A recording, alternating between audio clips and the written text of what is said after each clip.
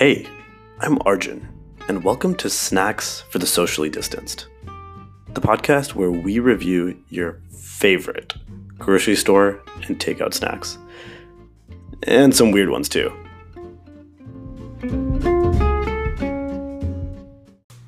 Okay, so we are back with another Kit Kat, and as always with the Kit Kat episodes, if you've not listened to one yet, go back and listen to one of the earlier ones. I think we've done like 5 or 6 now, and we would give some context into Japanese Kit Kats, which you should definitely have some context on. Short version is they're awesome, and that we got these from Buford Highway. So yeah, this is a new one we've never tried before.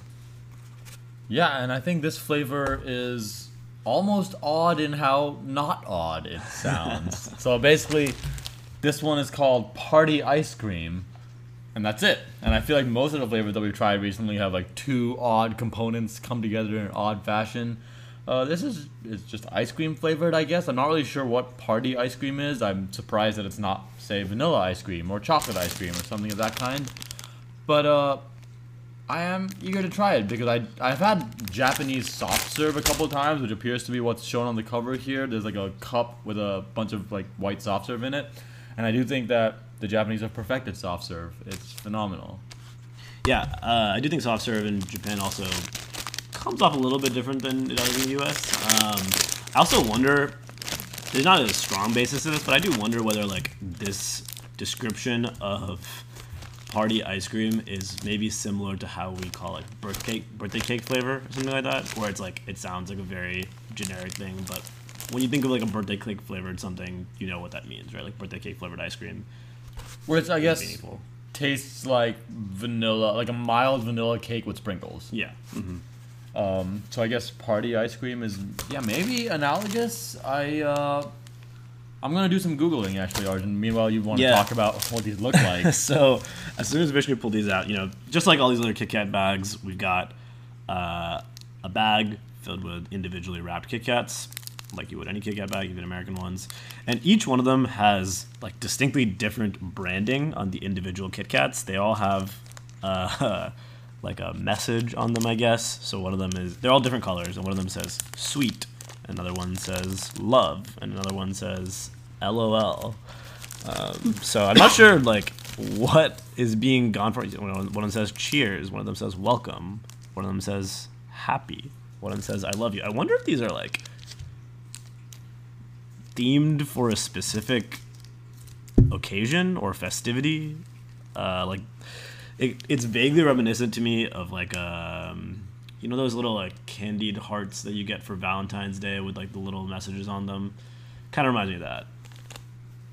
Yeah, absolutely. Those are like Be Mine hearts. Yeah, exactly. Yeah, for sure. So according to Google, specifically according to JapanCandyStore.com, which seems to be a cool place where you can buy Japanese candy, it says that these are vanilla ice cream flavor with a hint of cinnamon and mint. Oh.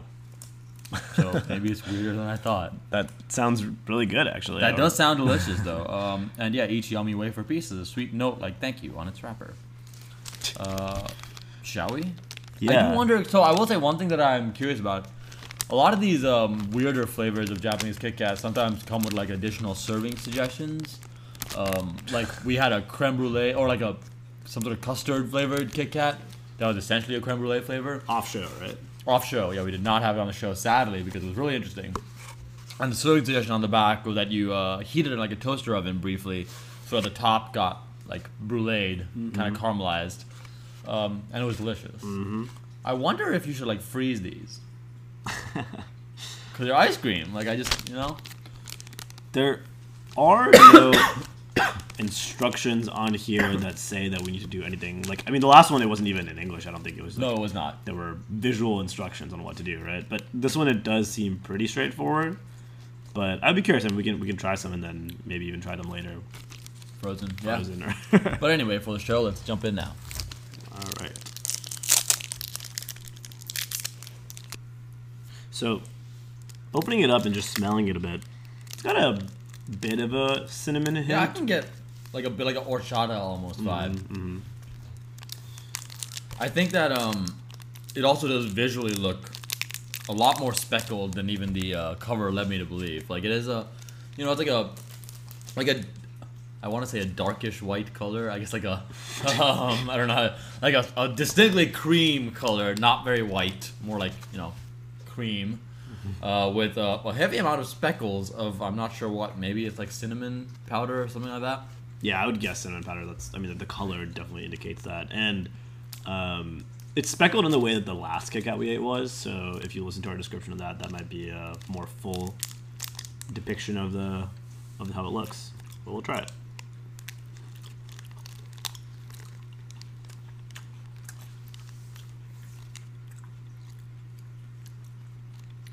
I like it. It's really good. In fact, I can see why it's called party ice cream.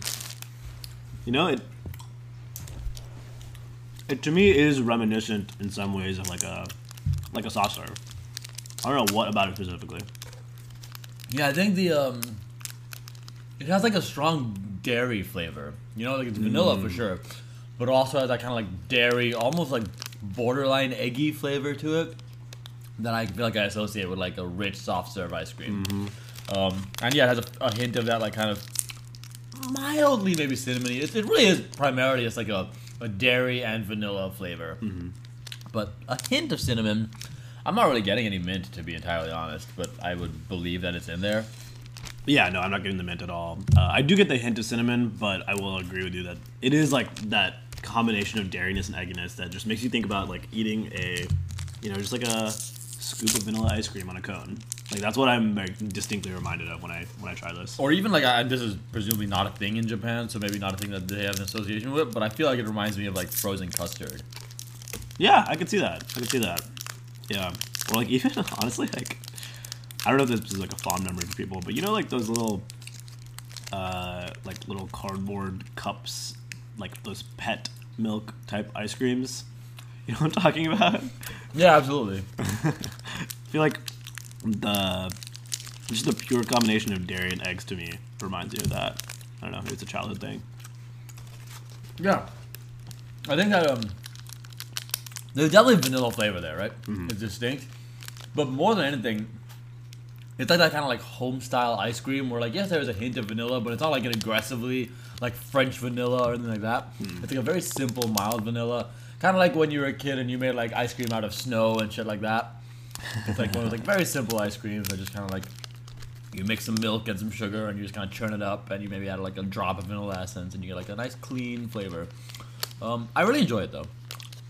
So it's white, like we said, right? I guess cream colored.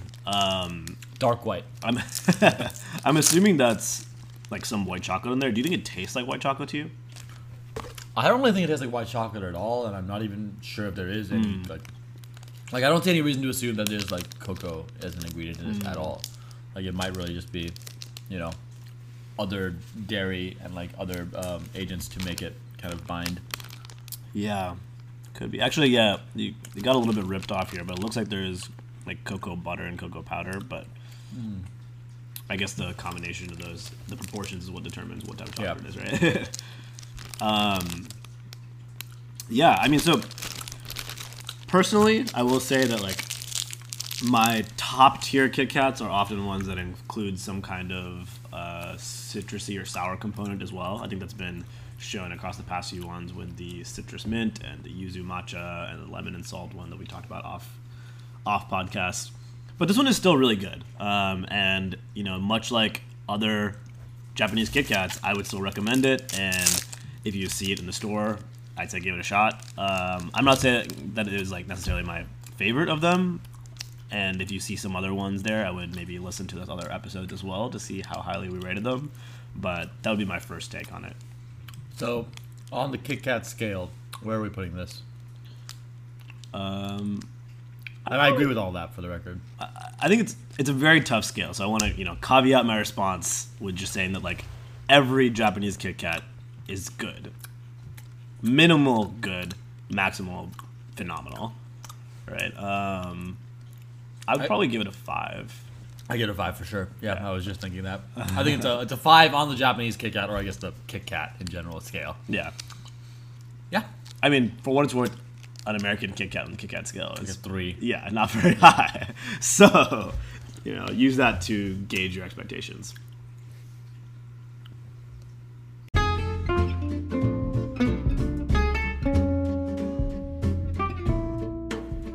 Thanks for tuning in. And if you like what you heard, be sure to subscribe.